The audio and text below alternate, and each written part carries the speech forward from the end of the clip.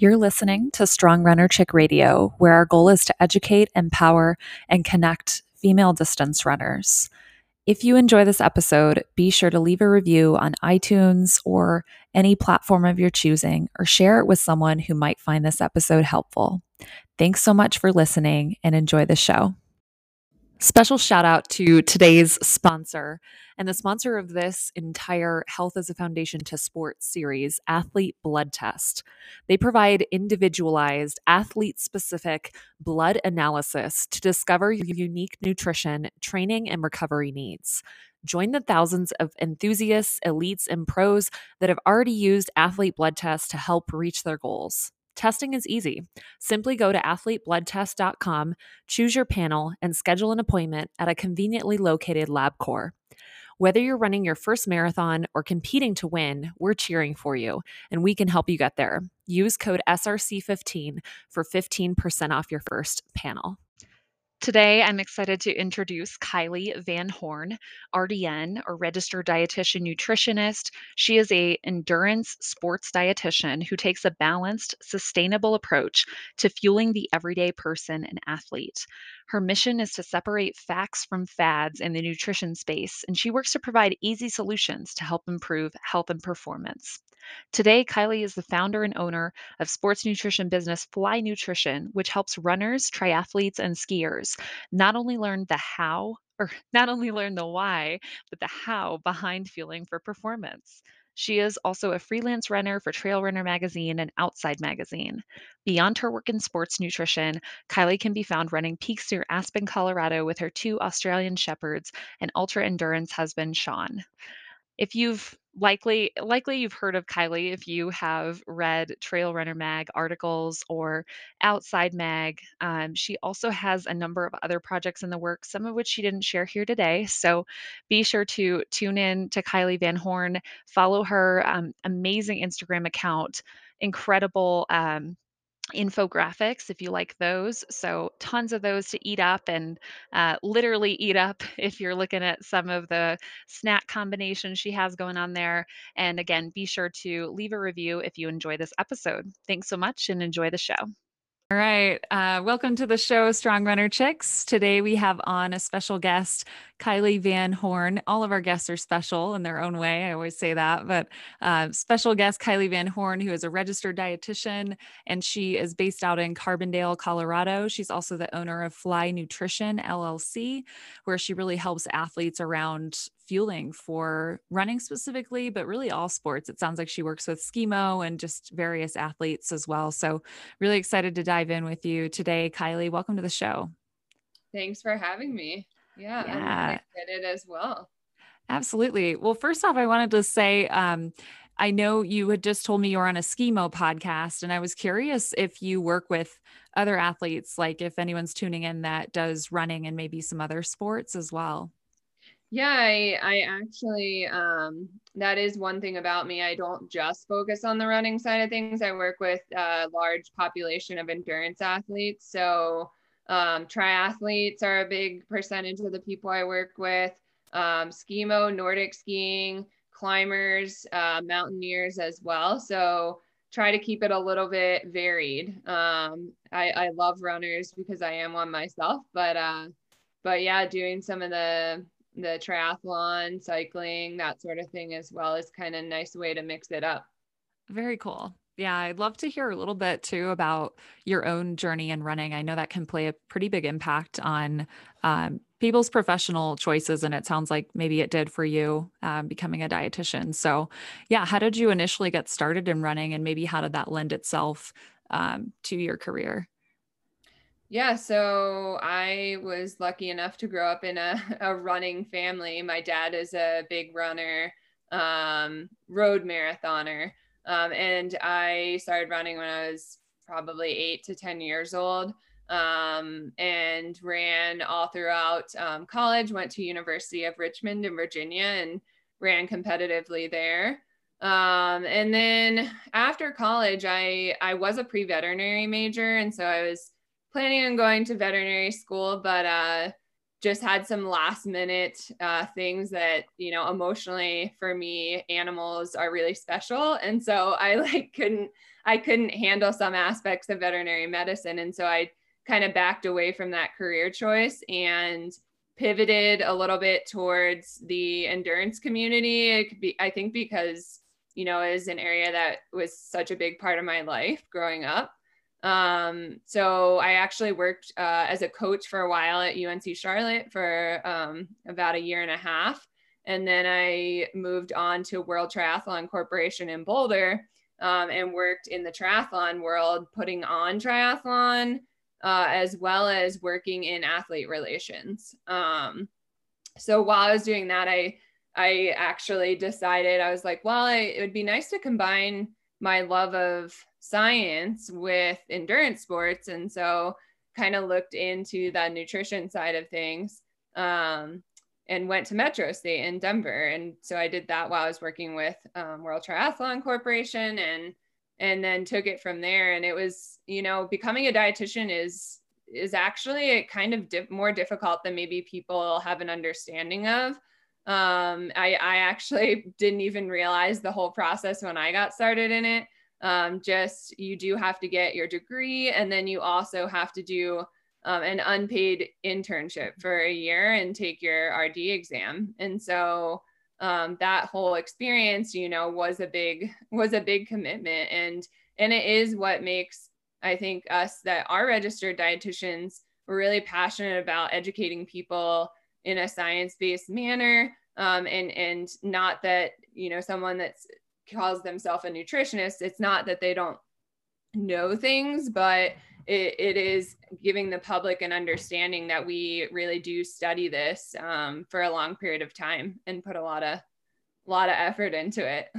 Absolutely. Yeah. So much respect for dietitians. I probably have mentioned this on the show. I originally went to school for dietetics and was sort of, I guess, kind of just decided not to for a couple of reasons, but I think one of them was the internship and the clinical rotations, and thinking I'd have to work clinical or food service, when really sports dietetics is probably the most interesting to me, and it sounds like to you as well. So it's really cool you were able to do that and or incorporate that along the way, working with athletes early on. Yeah, I think, you know, unfortunately, in the traditional education system, it's not emphasized as a Mhm. really big option for people. And unless you go in with the mindset that this is what I'm going to do, it isn't something that is like advertised in dietetic programs. Yeah. And there's not even really a lot of, you know, bachelor's programs in nutrition that are sports focused. So it's more of like the master's programs that you might have to go get a sports nutrition focus in. But I was one of the ones that was like, I am going to be a sports dietitian. I don't care what it takes. And a lot of my mentors or preceptors in my internship, you know, I didn't even do a sports nutrition rotation there, but they thought I was kind of nuts because they were like, okay, whatever, you know, Yeah. because Uh-huh. they're in the like public health clinical sector. Yeah, And it's absolutely. just that, and entrepreneurship is not emphasized enough. You know, a lot of dietitians, a lot of young nutrition majors have no idea how to, like, that they could start their own business, you know, and that's Yeah. something that I was determined to do as well. Yeah. Yeah. That's awesome that you had that from the get go, that vision for yourself. And I wanted to jump back, if you're comfortable sharing, like through your journey in running, did you have any early on like experiences maybe with nutrition or, you know, micro moments that you look back on and maybe that sort of shaped your interest in it, or having your own experience with a dietitian or, you know, with nutrition that kind of shaped your passion? I talk about it a little bit on my mission on my website, but there was a lot of exposure, especially in high school and then Division I athletics, to disordered eating and eating disorders. And I'm sure that there's so many runners out there that can relate to my own experiences being around that a lot, and also like feeling pressured myself to maybe restrict things or get mixed messages, etc., in the culture really kind of motivated me to want to, in a way, I feel like it's my way of giving back to the endurance community a little bit. And it really gives me a lot of joy working with people and seeing them progress and have a healthy relationship and understanding with food at the end of our time together. And so for me, that's kind of what it's about. Yeah, that's awesome that you're able to feel that sense of giving back to like your younger self, or to those that are not necessarily younger but still finding their way through their nutrition journey. And I wanted to ask, are there any common, questions that you get from runners, or common, I guess, like topics that people get a little hung up on when it comes to nutrition? There's probably an So entire many. book of, Yeah. of those, but yeah, I mean, I think there's a lot of mixed messaging out there in regards to there's a lot of emphasis on carbohydrates from sports dietitians for good reason, because I think there's a lot of misinformation about carbohydrates out there. There's a lot of talk about under eating, under fueling, red S, those sorts of things.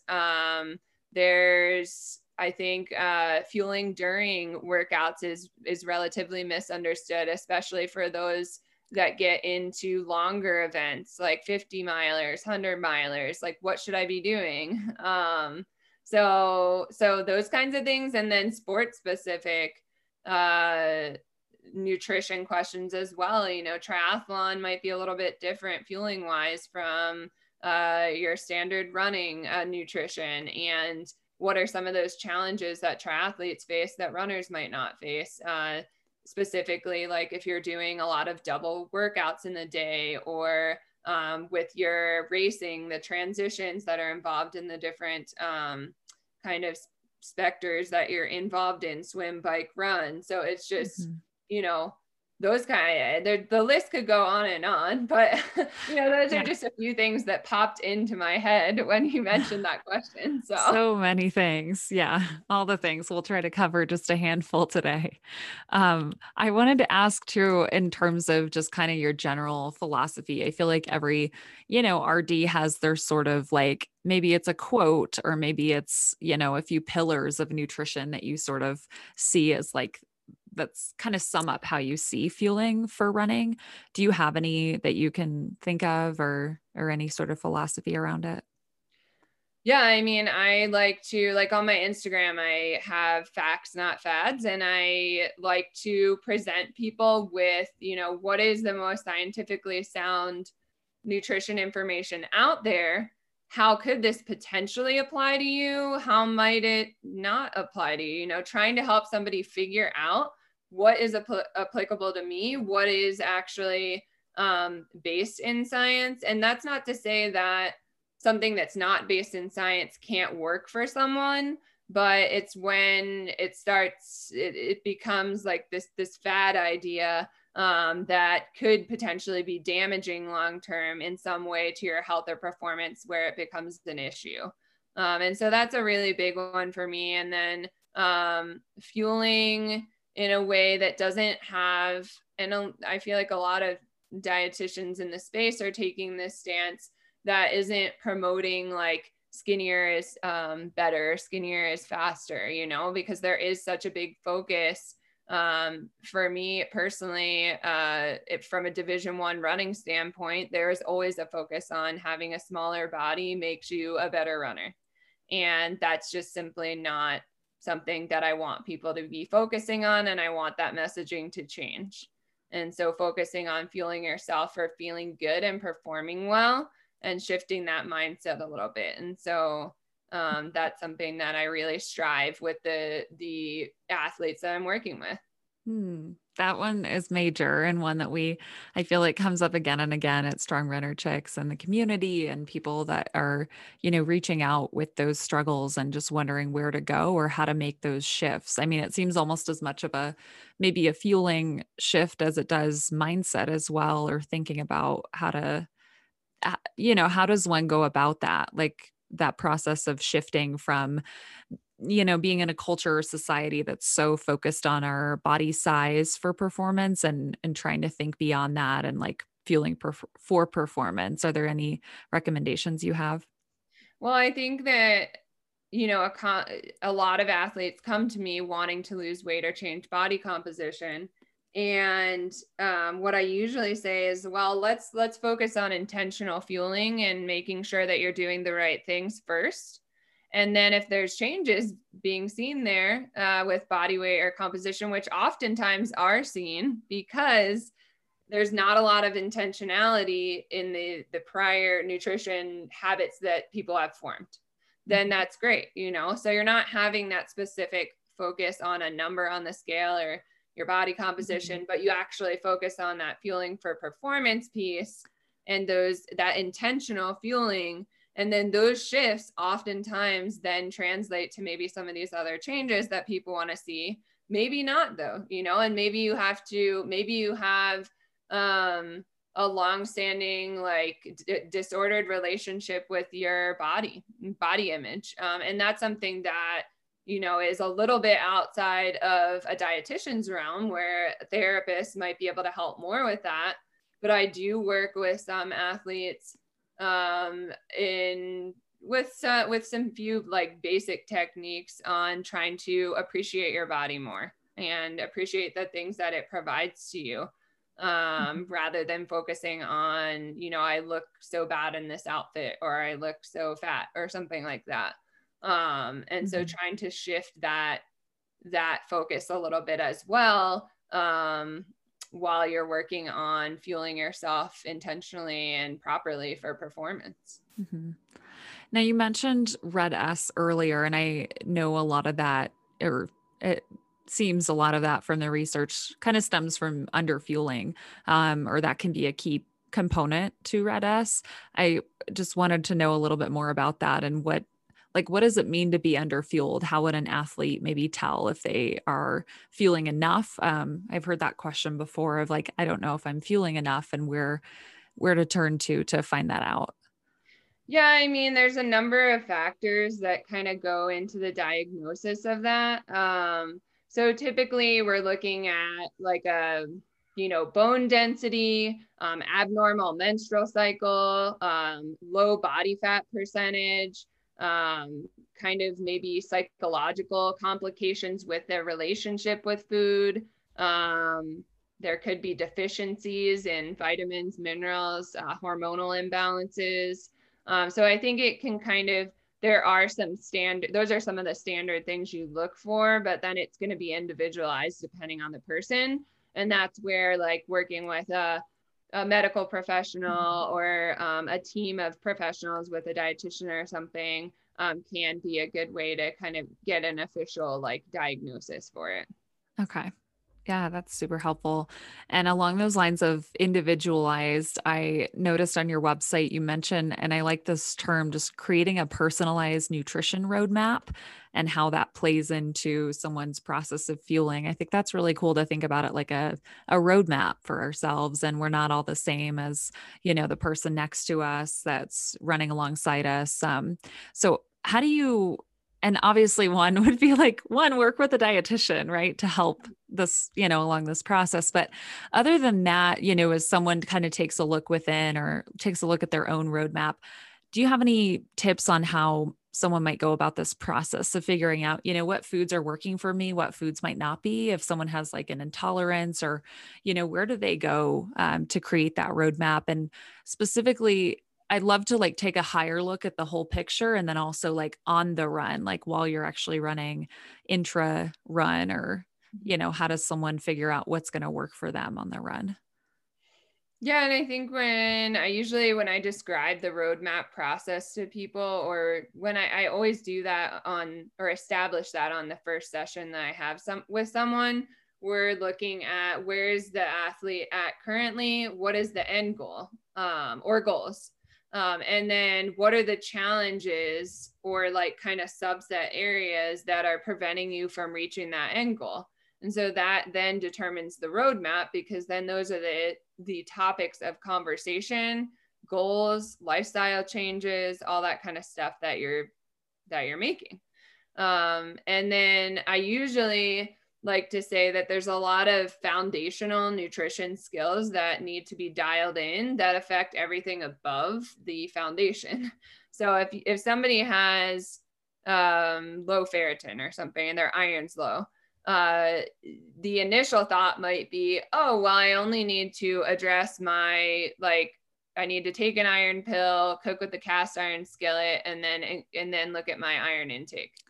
Well, ultimately, what I would suggest is actually starting at the bottom, which is at meal composition. So I oftentimes like to work with athletes on having an understanding around what does my meal composition need to do, or how does that change for different training days, before then getting into the more specific details on like iron, like specific things that you can do in your daily life for your iron, because all of that interacts with your iron status or interplays with that iron status. So hopefully that makes sense. Oh yeah. I'm making a mental note, cast iron skillet. I keep forgetting that. And I swear my iron is on the down. or the magic fish. I don't know if you've heard of that, the little like iron fish that you can put in. Oh my gosh, someone mentioned that too. Yeah. The magic fish. Those are good ones too. That's great. But yeah, they can increase iron up to like 20% in your food if you cook with a cast iron skillet or use one of those magic fish things. Okay, very cool. Thank you for the tip. I know those are minutia details, but we're also looking, I love how you said like it's kind of like these little pebbles in the big picture, right? Of just kind of like an iron pill isn't going to fix everything as much as and that's like one of the reasons why I work with athletes on a 3-month basis, like a 12-week process initially, because I actually used to do single sessions, and the problem is, you know, the approach of, oh, let's cram everything into a single session, and then you need to go figure out how to do all of this on your own before our next follow-up, which you may or may not attend.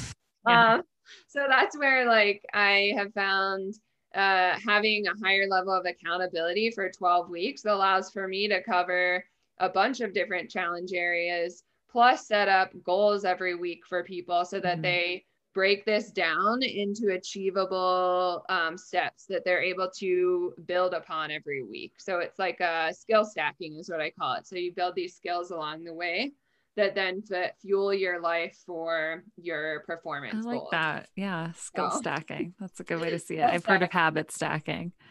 Yeah.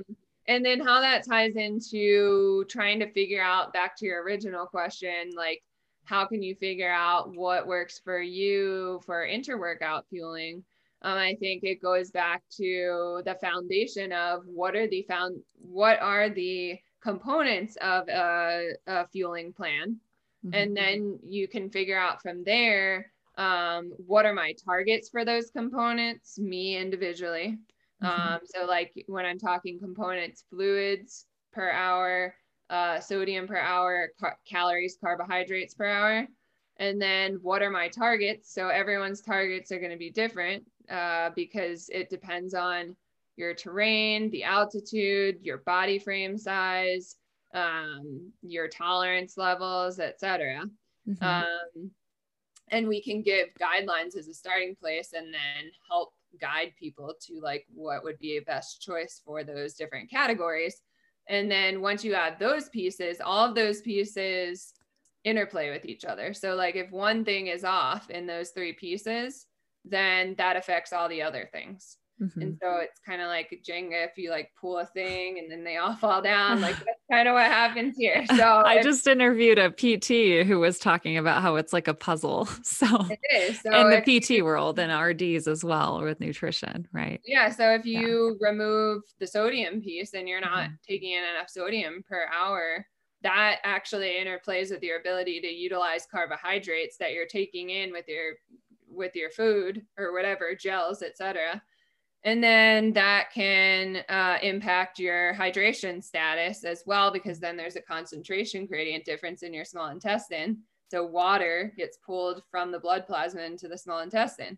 So then that causes dehydration, and then the whole thing like kind of goes downhill. So it's a matter of you've got to have all three pieces. You've got to figure out what are good targets for me per hour. And then you've got to figure out what products are going to work for me practically, as well as what works for my body. So practically meaning, is it practical for you to carry pizza on your long runs to practice that? So some people might say yes, but other people might be like, no, I'm not gonna carry pizza on my long runs. But then the risk is, okay, if you use pizza in a race and you haven't used it on your long run, is that going to affect you GI wise? Potentially, because you're not used to the pizza.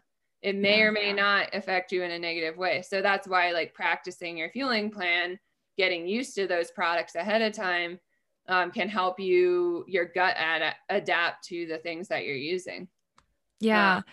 Now, I don't want to get too into the weeds here, and I do want to jump back to iron for vegans and vegetarians, or plant-based athletes. But I did want to ask about, as the distances get longer, a lot of runners nowadays are wanting to hit the trails or get into ultras. Are there considerations beyond, say you do a road half or marathon, you might just use some gels or, pure sugar carbohydrate kind of, drinks or gels. How does one kind of think about solid foods, perhaps, or like adding in something like pizza or protein or fats, and what that might look like for as a race gets X number of hours long? Or is that something you consider with time on feed out there? So typically, like if you're going for a longer period of time at a slower pace, you're not having quite as much blood diverted away from the GI system. So you can typically handle a little bit, maybe different composition of foods or gels that you're using. So a little bit more protein and fat, maybe than if you're running at a quicker pace for a shorter period of time. The overarching theme is don't do anything high fiber. That's for sure. And then with the fat and protein piece, I actually suggest to athletes over 3 hours of running to try to include some protein to help prevent muscle protein breakdown and that muscle soreness, and that's going to occur as you run longer. And then fat wise, it really depends on someone's tolerance. I don't suggest doing just like fuel on avocados. I've heard of that. I have had people do that because of the low carb, high fat movement. But that is not my suggested way for you to get in your energy intake in an ultra endurance event. Keeping in mind that carbohydrates are still going to provide you with the mental acuity that you need, as well as, if you're going uphill, et cetera, that's going to allow for you to continue to be able to push yourself because they're the most efficient form of energy production. Yeah. So I don't know if that helps clarify, but essentially I would say you have a little bit more leeway when you're running longer as to what you can take in. And then that still is going to be individualized depending on the person, but I would still recommend some carbohydrate intake during that time, even if you're doing a bit more protein and fat. Okay. Thank you. Yeah, super helpful. I wanted to just jump back quickly to us. We covered iron just a little bit there. And what are some considerations, along those lines for an athlete who might be plant-based or identify as vegan, vegetarian? So when we're looking at the vegan, vegetarian athlete, typically your plant-based sources of iron are going to be absorbed. It's the non-heme form of iron, so it is going to have a lower absorption rate. So when we're looking at recommendations for iron intake from food, I usually like to make them higher, especially for female runners that are menstruating. So we're looking at the standard rec is about 18 milligrams a day. So if you're plant-based menstruating, then I even push it up to 26 to 30 milligrams of intake from food per day. Because we're looking at about 10% absorption if you were to look at plant-based sources of iron versus 30% absorption from heme animal sources of iron. You can enhance iron absorption by, a lot of plant-based foods are going to contain vitamin C as well, but having vitamin C there on board is helpful. Like we said, the magic fish or the cast iron skillet. And then I think a big one that a lot of people miss out on is if they're taking an iron supplement, the timing of that supplement is important. So not taking it with things like your calcium containing foods, trying to take it with vitamin C, and then moving or shifting when you're taking it to earlier in the day. So if you take it in the evening, that's probably not the best time to maximize absorption.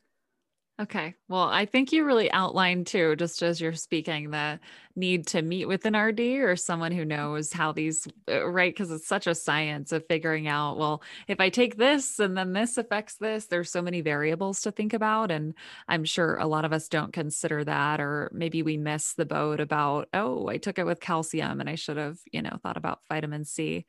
I once heard, I was just going to say, the tough part is that, even I would say those that research the most that I work with, they still have a hard time because they don't know what applies to them and they don't know how to apply that information to them. So how do you actually create a lifestyle change with this information? And that's where a sports dietitian can really help you, because we can look at your day and we can evaluate, gain awareness around what does that look like, and then how do we adjust what you're currently doing to better help you kind of get to where you want to be. And that is individualized. Like that is not a thing that you can just say like everyone needs to take this one supplement at this time of day and do this thing. That doesn't apply to everyone. I work with paramedics that work 20-hour shifts. Like, how does that, how is their routine going to differ eating wise? Or, some people that are, an attorney that's working 18-hour shift or something, and then they're like, have a 20-minute break to eat. So it's just like those kind of little things that everyone has their own challenges. And so how do you overcome some of those challenges? Yeah. Yeah, a lot of factors to think about there. And I wanted to, just along those lines, ask if, what are a few things, whether this is like topics or, fueling considerations that athletes aren't thinking about enough, and maybe where could they be, better putting their energy? Like, are there areas as runners where we're spending too much time worried about versus areas that we're not thinking enough about in general that you're noticing? Yeah, I think there's a lot of emphasis on supplements. There always is a lot of influence like on supplements and using those as a way to get in your nutrition or solve this issue or make you better. And not enough kind of focus on the foundational nutrition skills that I was talking about earlier, which include meal composition, having an understanding of how to change that for different training days, which is key. If you're eating the same every day and you're training different amounts, I would say that's not helping your performance. And then I would say not that like biomarkers aren't important, like blood work and things. There's a lot of focus on like, what's your iron level? What is your like inflammation level, your CRP levels, your cholesterol, all those things. They're important because they do give a picture of what is going on inside the body. But then what I find tends to happen is there's a focus on this singular thing. And like, how do I improve this singular thing? Versus how do I improve my overall nutrition? Is more than, you should be looking at the whole person, like it should be your hydration, your sleep, your stress, all of these different areas impact your overall performance. Even if it doesn't sound like it is overall nutrition related, it's all intertwined, because sleep impacts hunger and all that kind of stuff. Hydration impacts hunger. So when I'm working with someone, that is an emphasis. Like, it's not just here's your list of iron containing foods and here's this singular thing that will help with inflammation, because there's so many different things that can impact those different biomarkers or areas of health and performance. Yeah. So kind of taking that step out, big picture. Like taking a big picture effect or focus and then taking the smaller picture. So you go from the bottom and then you go to the top. Okay. That's super helpful. Yeah, I think that outlines it well. We've had another listener question, and I noticed this is just a call out on Kylie's website, Fly Nutrition, flynutrition.org. Wanted to make sure we get that right. She has a number of different articles and also writes for Trail Runner or Outside magazine as well. And one of them was about just with the winter being here, right? Hydrating through the winter. And I just wanted to ask you briefly, since we had a listener question come through about how should one be thinking about hydrating when it pertains to maybe a drier climate versus like humid climate, and then same with the weather as we get into winter versus summer. So it can be a little bit complicated. I think again, looking at the overarching theme of everyone's going to have their individualized sweat rate and kind of determining maybe what that looks like in the winter months and the summer months on your own could be a good thing to try. So an easy way to try and do that, it's not 100% accurate, but you can weigh yourself before an hour run and then weigh yourself after, and then do that 3 times in a similar climate and take the average of those losses. And that's kind of your sweat rate per hour then.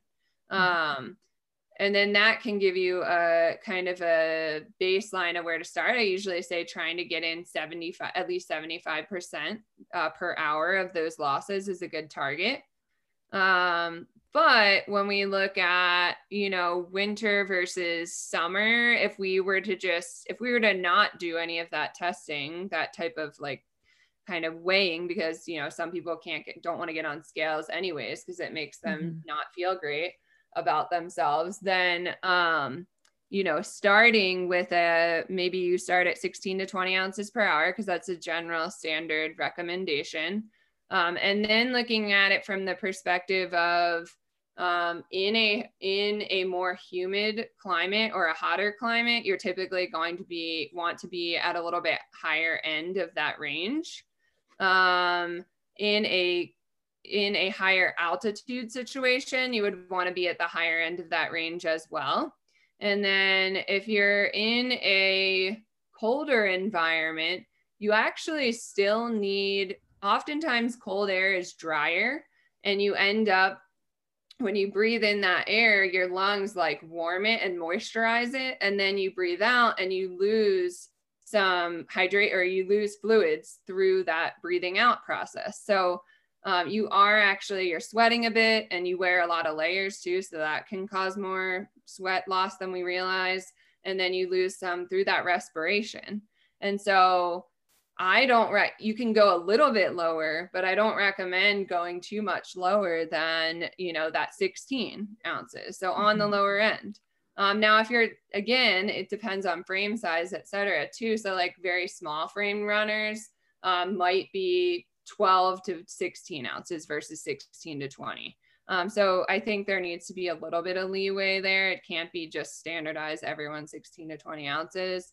But it's a good starting place for people, and I think that covered most of your question. Yeah, that was a good comprehensive answer. I think there's a lot that goes into it. Like you said, a lot to consider. And just because it's drier or colder doesn't mean we need less, necessarily. So exactly. And that's a big, often in the winter, thirst is actually reduced because your body is using, it's putting a lot of its energy towards your core and to try and keep you warm, and that affects your thirst response. So you can't really rely on thirst as much in the winter, and it kind of has to be a little bit more of an intentional, like forced thing, even I though was you about might to not say want it it to feels a be. little forced at times. I have my Yeah, water bottle next to me, but it's like, why am I not thirsty? It's yeah, almost like exactly. kind of bothers me sometimes. Like I want to be, it's when your body doesn't call for it, it's hard to, it's like the listen to your body concept. And I don't know, that's a whole other topic, but the concept of like listening to your body, but also knowing, that if you've only had a cup of water and it's 5 p.m., maybe that's not, Yeah. yeah, the best thing Yeah, and either. I think you're probably thinking of like the idea of mindful eating Yeah. or fueling, mindful fueling, Mhm. and listening to your body for those like hunger and fullness cues as well Right. as like thirst response. And when we're looking at it from, if we want to give it a term, there's like biological hunger Mhm. and then there is practical hunger, or biological thirst and practical thirst. And in these different situations, motivating yourself a little bit by using those terms, because those are actual things that are used in our language, in the professional language, to Mhm. try to get people to have an understanding that like there are alterations in thirst in these conditions. There are alterations in hunger. If you're running a lot or training a lot, that alters hunger and fullness hormones. Mhm. So you need to be more intentional about your fueling on that day, even if you're not hungry. Mhm. Yeah, that's a good call out too for those that feel that like appetite suppression, maybe post run or post activity, but you still need to eat and fuel, like you said. So, as we wrap up here, I wanted to kind of jump back to, early on in your running journey, or maybe to like a younger runner that's listening. Is there any advice you would give to your younger self, maybe as it pertains to fueling and running? I wish that I had some of the sports dietitians in this space for runners and endurance athletes that are out there today, because I think that it's really easy to be influenced by. Um, I'm not saying that coaches don't know what they're talking about, but some coaches that might think that like restricting certain things is better, which then turns into an unhealthy relationship with food, and trying not to focus so much. I know it's easier said than done, but trying not to focus so much on comparison of your body to someone else's body, and how like fast of a runner that would make you, because you can fuel yourself well and be strong and be just as fast as someone else, that and be a healthier in the long term too. Yeah, well said. What is currently bringing you joy, maybe outside of running and work? Or you can share a passion that relates to it. My dogs. No, I have two Australian Shepherds, and Oh, if whoever follows me on Instagram probably knows that they're like a very integral part of my life. And I'm getting into agility with one of them, and that's like a new space for me, like dog performance sports. So it's kind of a fun thing because I have no idea what I'm doing, and it's a challenge to kind of learn how to communicate with your dog and build that relationship with them. But it's also like kind of brings out that competitiveness a little bit too. yeah. Oh, that's really Really fun. fun.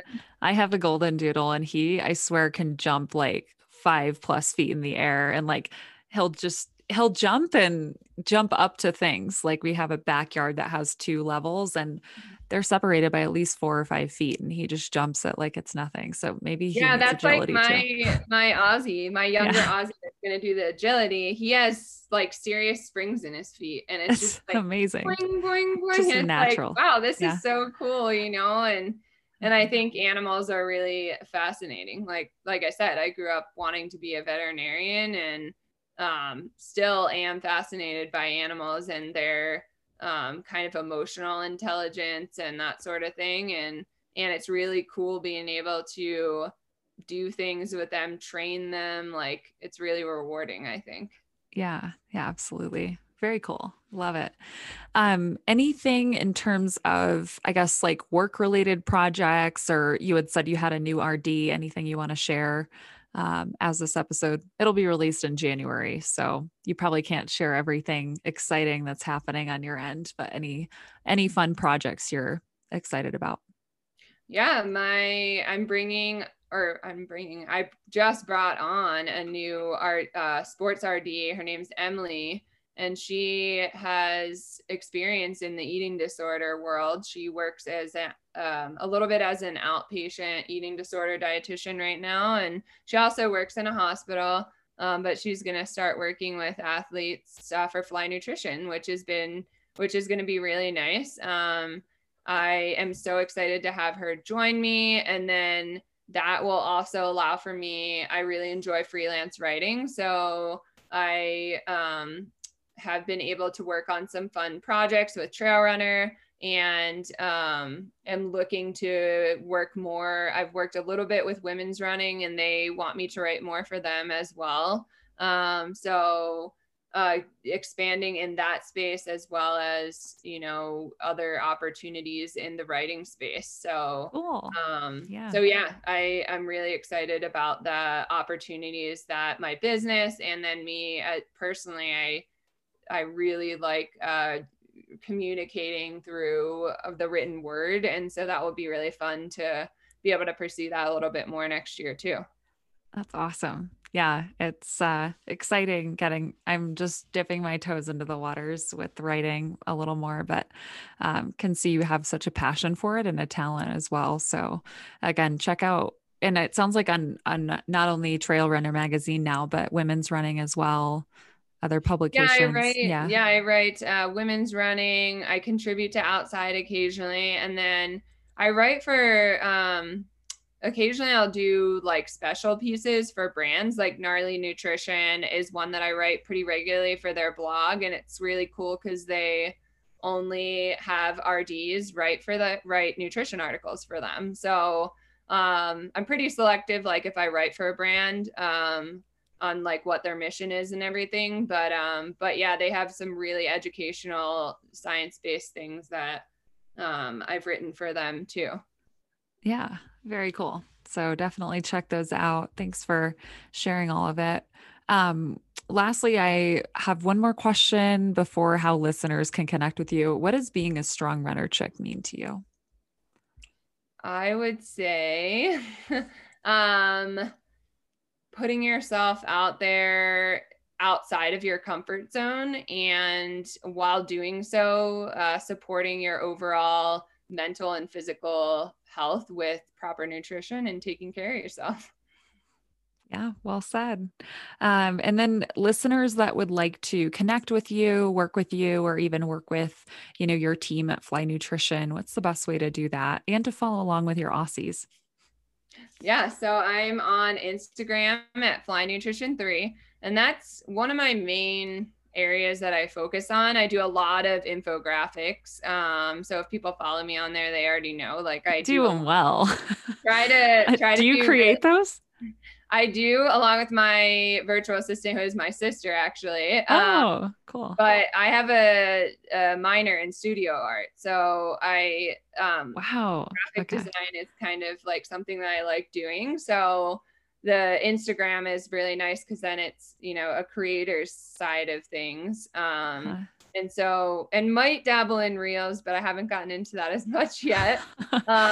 Yeah. But yeah, so Fly Nutrition 3 on Instagram. And then I have an endurance sports nutrition private Facebook group, Fly Nutrition Endurance Sports Nutrition Community, where I'm going to be developing that more in 2022. I have a bunch of people in there right now, and we do a little bit, it's all endurance athletes, so some discussion around nutrition. And then I want to do a lot more education and live sessions in there in 2022 with Emily's help. So that's on the docket. And then what else? My website is flynutrition.org. And I would love to do one little shout out for I work with Elevate Women's OCR platform. Yeah. It's really cool. I'm part of that too. Go Nicole Miracle and the whole group. Yeah, it's free, but it's really cool because Nicole has connected with a lot of really great professionals in the endurance space. And we do a lot of blog posts and free talks and things like that. And so it's a really great way to connect in the space. I want to throw that out there because I think they have a really great mission, and Mm-hmm. think they're doing really good things. So Yeah, I love that shout out. They're awesome. So, and Nicole was on several episodes ago, so I'll have to find where that is and link it in the show notes. But really cool human and lots of cool things going on in that whole space. So I'm glad you're a part of it too. Yeah. yeah, Have no, you done an OCR or have any? no, I have not done No. OCR, but I have friends in this space, and Yeah. Nicole is I knew Nicole when I lived in Boulder back in '09. She was like Oh, nice. one of the people that I knew there. And she asked me if I would want to be a part of their dream team, which is a group of professionals that's then supporting women that want to get into OCR and don't necessarily have the sponsorship or backing to do that. So me, along with another dietitian and then some coaches, mental health professionals, we work with individuals that get the Dream Team scholarships throughout the year. And it's a really, really cool way to kind of support growth in the space. But no, I haven't done OCR. I've done Nordic and Skimo races before. Yeah, that's really cool. But Oh, I not. just love seeing people's reactions if they love it or hate it. I mean, some people have this visceral, like, oh no, never. So, I mean, it's always an experience, but I yeah. mean, I think it's that part of putting yourself outside of your comfort zone. Oh, Kind of yeah, what it definitely. means to be a strong runner chick. And it's not that you have to go and do OCR or Nordic or Skimo or something. It's, are you challenging yourself in a way that is meaningful to you? And so that could be doing a marathon in the trail or something, or yeah, I think there's so much emphasis on a 50 or 100 miler, but there's other really challenging things that you can do personally in the running space, a cool route that you've been eyeing or whatever as well. So doesn't necessarily have to be based around like a specific race distance. Yeah, absolutely. Well, thank you so much for joining me, Kylie. This was a great episode, super valuable tips here for runners and fueling. And I encourage everybody to reach out to Kylie at Fly Nutrition if you're interested in working together or, working with her team on your fueling. So thanks so much again. Yeah. Thank you. Thanks for listening to the Strong Runner Chicks Radio.